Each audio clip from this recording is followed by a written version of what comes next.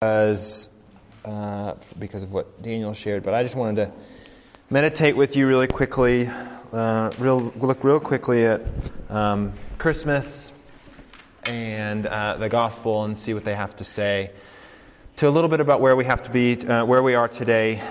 So again, this will be short, but we're going to look at just two verses, not from Philippians, but from the Gospel of Luke. The Gospel of Luke it's one of the four Gospels that were written about Jesus' life, and so we're looking at the beginning of the Gospel where it's talking about Jesus' birth. And, one of the shocking things is about the Gospel is that God takes on flesh, which means He needs to be born. And so we're going to look at that and look and see what that has to do with joy. So if you have your bulletin, look with me at this. This is Luke chapter 2. And this is God's Word. And the angel of the Lord said to them, "Fear not, for behold, I bring you good news of great joy that will be for all the people. For unto you is born this day in the city of David a Savior, who is Christ the Lord." Let me pray for us. Father, thanks for this Word, for these two quick verses, which tell us the great news, the good news of our Savior and Lord Jesus Christ. Help us as we look at it, and it's in Jesus' name that we pray. Amen. So it's Christmas again, obviously. We're at that time of season, and for all of us, that means a whole lot of different things. I remember when I was growing up, I was all of 16 years old, and I knew everything about the world. And Christmas would come around, and I was like, Christmas, Grinch, humbug. And I just had a bad attitude about Christmas. And I sometimes still do. It's kind of hard. It can be hard to, in the midst of what often feels like awkward family stuff and rampant materialism. Like I watched some videos today of Black Friday rushes, and it's just like absurd, the stuff that happens in Walmart as people are just like streaming and trampling people, and you're like, what? Why do we do this? And so anyways, I want to look briefly at what Christmas is about. What Christmas is really about. So I would encourage you to consider anew tonight and this Christmas season, what's happening here? What's happening here? And we're going to look at that in two ways tonight. We're going to look at two invasions tonight of heaven invading earth. And so we're going to look at these two invasions. And the first invasion is in Luke 22. It's in the narrative, and it says, "An angel said to them." So, all right, what's the context? You may or may not know this, that the story of Luke picks up, and there's these shepherds who are, shepherds. They keep sheep, they protect sheep, and they're out in the fields at night. And it's a pretty normal night for them. You can actually, the Middle East, Israel, looked very similar to where we live in Las Cruces.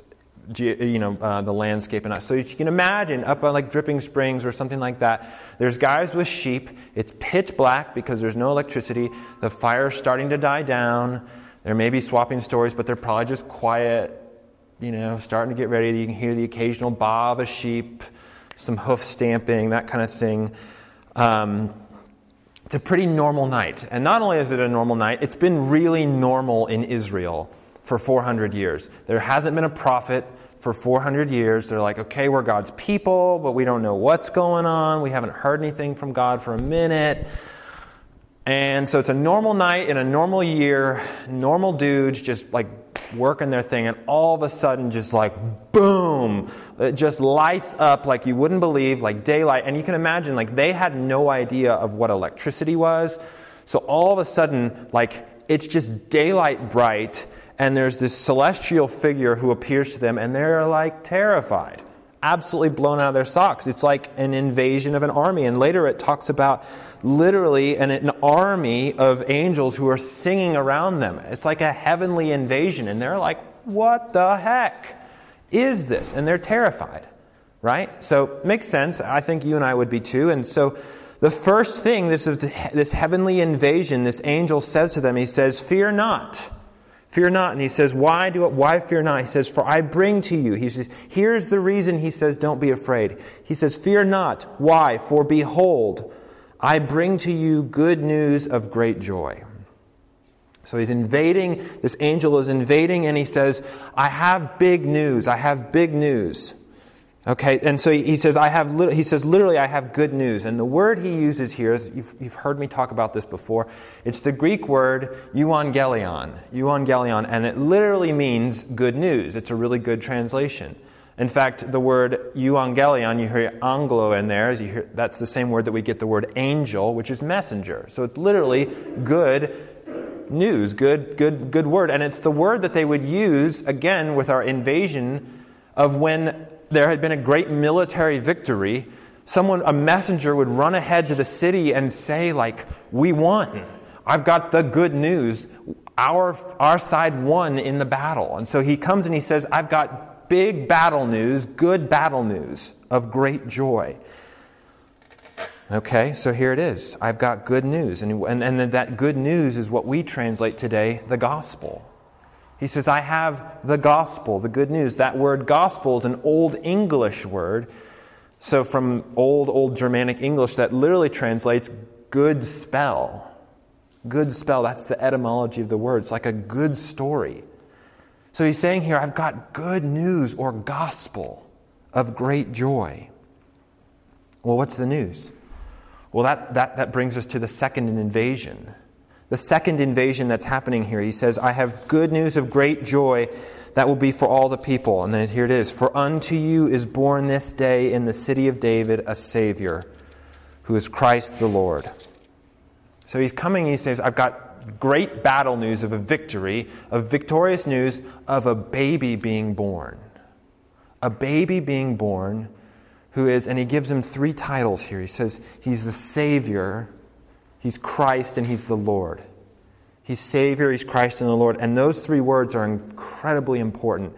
Those 3 words are the gospel.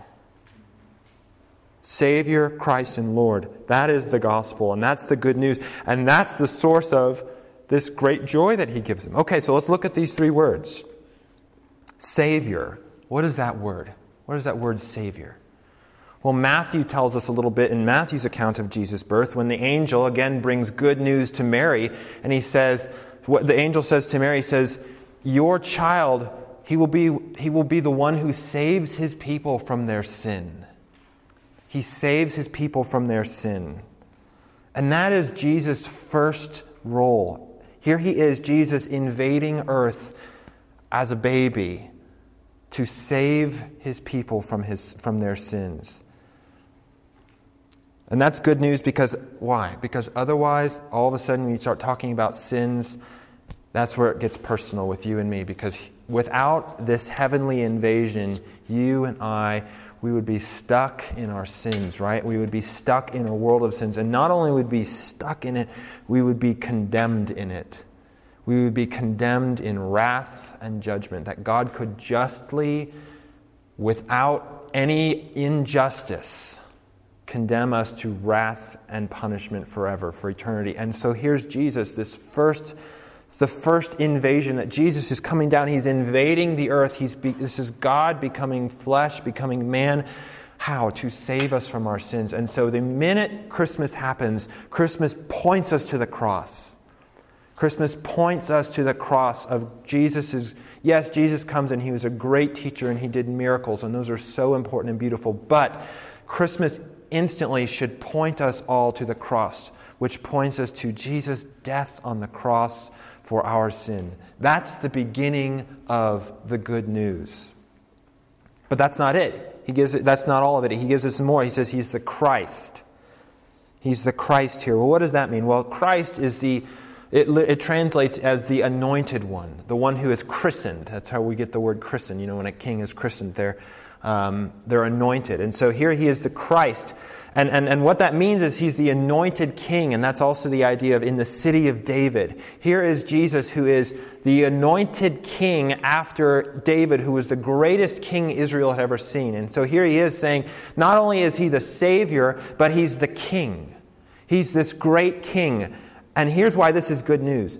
Because a king has power and authority to bring justice and peace and righteousness and hope, not just spiritually, but in the whole world, in all of our lives. And this is so important because Jesus he comes first to deal with sin. But he doesn't just deal with sin on a spiritual level. As King, as Christ, he begins to push back against sin in the whole world. As King, a king has an effect on the economics, has effects on politics, has effects on family, has effects on social and racial issues. Everything. And that's what Jesus does when he says the kingdom of God is present. That God is, as C.S. Lewis says, he talks about Aslan, he's on the move. Christ is invading our world, not just to conquer sin, but to push away all the effects of sin in our world. Do you see why that's good news when he says Christ, the Anointed One, is here, not just to save his people, but to actually bring the kingdom of God so that all the effects of sin in our world, pick one, injustice, racism, poverty, abuse, all of those things he is crushing and doing away with. That's good news. That's what this good news that he's telling us is. There's one more he says here. He's Savior, he's Christ, but he's also Lord. He's also Lord. Now what is that? This is a divine title. This is saying that Jesus is not just some human being that God comes along and says, I think at this point in history, I'll pick this human being and put my extra special power on him, and now he'll go be King and Savior. No, he's saying that this is actually God himself. This is God himself, and we looked at that earlier this semester in Philippians, right? When we looked at chapter 2, and it says, though he was in the very nature, form of God, indistinguishable God, he did not consider that something to be held on to, something to be grasped or gripped, but he gave it up and took the form of a servant and came down and humbled himself and even died on a cross. And so this is God himself, the Lord God of the Old Testament, become human being. And you know what that means? It means that he can actually do the things that the Christ and the Savior does. As God, he can save his people. As Christ, he can push back all the effects of sin in our world. Now, if these things are true, all of a sudden, here's this angel saying, yeah, I'm an invasion into your world, but I'm not the invasion into your world. This baby that we celebrate over Christmas, this is the invasion. This is the good news for all the world. And that look what he says here. He says, look, it says, I bring you good news of great joy for all the people. And that all is there's no qualification for that news. There's no, it's for this group or for this group. And it's significant that he comes to specifically shepherds, right? He's not coming to the king and saying, hey, by the way, you guys who are at the top, you guys are in better condition now. No, he comes to the people who were the equivalent of the blue-collar workers, the ones who nobody really liked to hang out with. Shepherds were not high on the social pecking order back then. They did menial work. They were kind of gruff. They spent their day with smelly sheep. They were definitely lower class. And all of a sudden, it would be like an angel coming to a random pecan farmer in Nowhereville, Anthony, Texas, and saying, I've got the best news in the whole wide world for you. And they're going to be like, what? Me? And that starts the precedent of the whole gospel, that it's for everyone. It's for all races. It's for all nations. It's for all socioeconomic classes. It's for men, it's for women, it's for children, it's for old, it's for young. It's for everyone. It's that good news. That's the good news that he has for us. It means literally everyone. This divine invasion of God invading our world to deal with sin, to save us from our sin, to bring his kingdom as the anointed king, and to do it as one with the authority of God himself, because he is God. Now, if that's all true, if this is really true, that fear not, for behold, I have for you great news, good news of great joy for all the people. Oh my gosh, that's actually good news, which means it is joyful news. It's actually joyful news, which means that Christmas is we celebrate what Christ has done in coming, and we celebrate what Christ is doing through his Spirit, and we anticipate joyfully what Christ will do in bringing his kingdom. So Christmas is not just another rigmarole that we have to go through that just breaks up our semesters. No, Christmas is like the high point of our year. It's the point where we as Christians say, we have hope, we have joy, we have something to rejoice in as a community of God's great invasion, of God coming to earth to save men and women from sin and to bring them into a kingdom of perfect peace and hope and righteousness and justice, all the things that we are desperately looking for in our world, in the midst of what often feels like a mundane, joyless plod, right? That's the great news. That's the joyful news. It gives us the ability to pull out of the funks that we get ourselves in, out of despair. It gives us freedom from sin. It gives us hope. It gives us peace. It gives us joy. So this Christmas, I encourage you to think anew about this good news for you, for me, and for our world. Let me pray for us. Father, thanks for this good news of great joy. Thank you that you did 2,000 years ago invade our world, and that your Spirit is still at work pushing back the effects of the fall, and that you have given us a piece of that. Father, may that give us great joy. It's in Jesus' name we pray. Amen.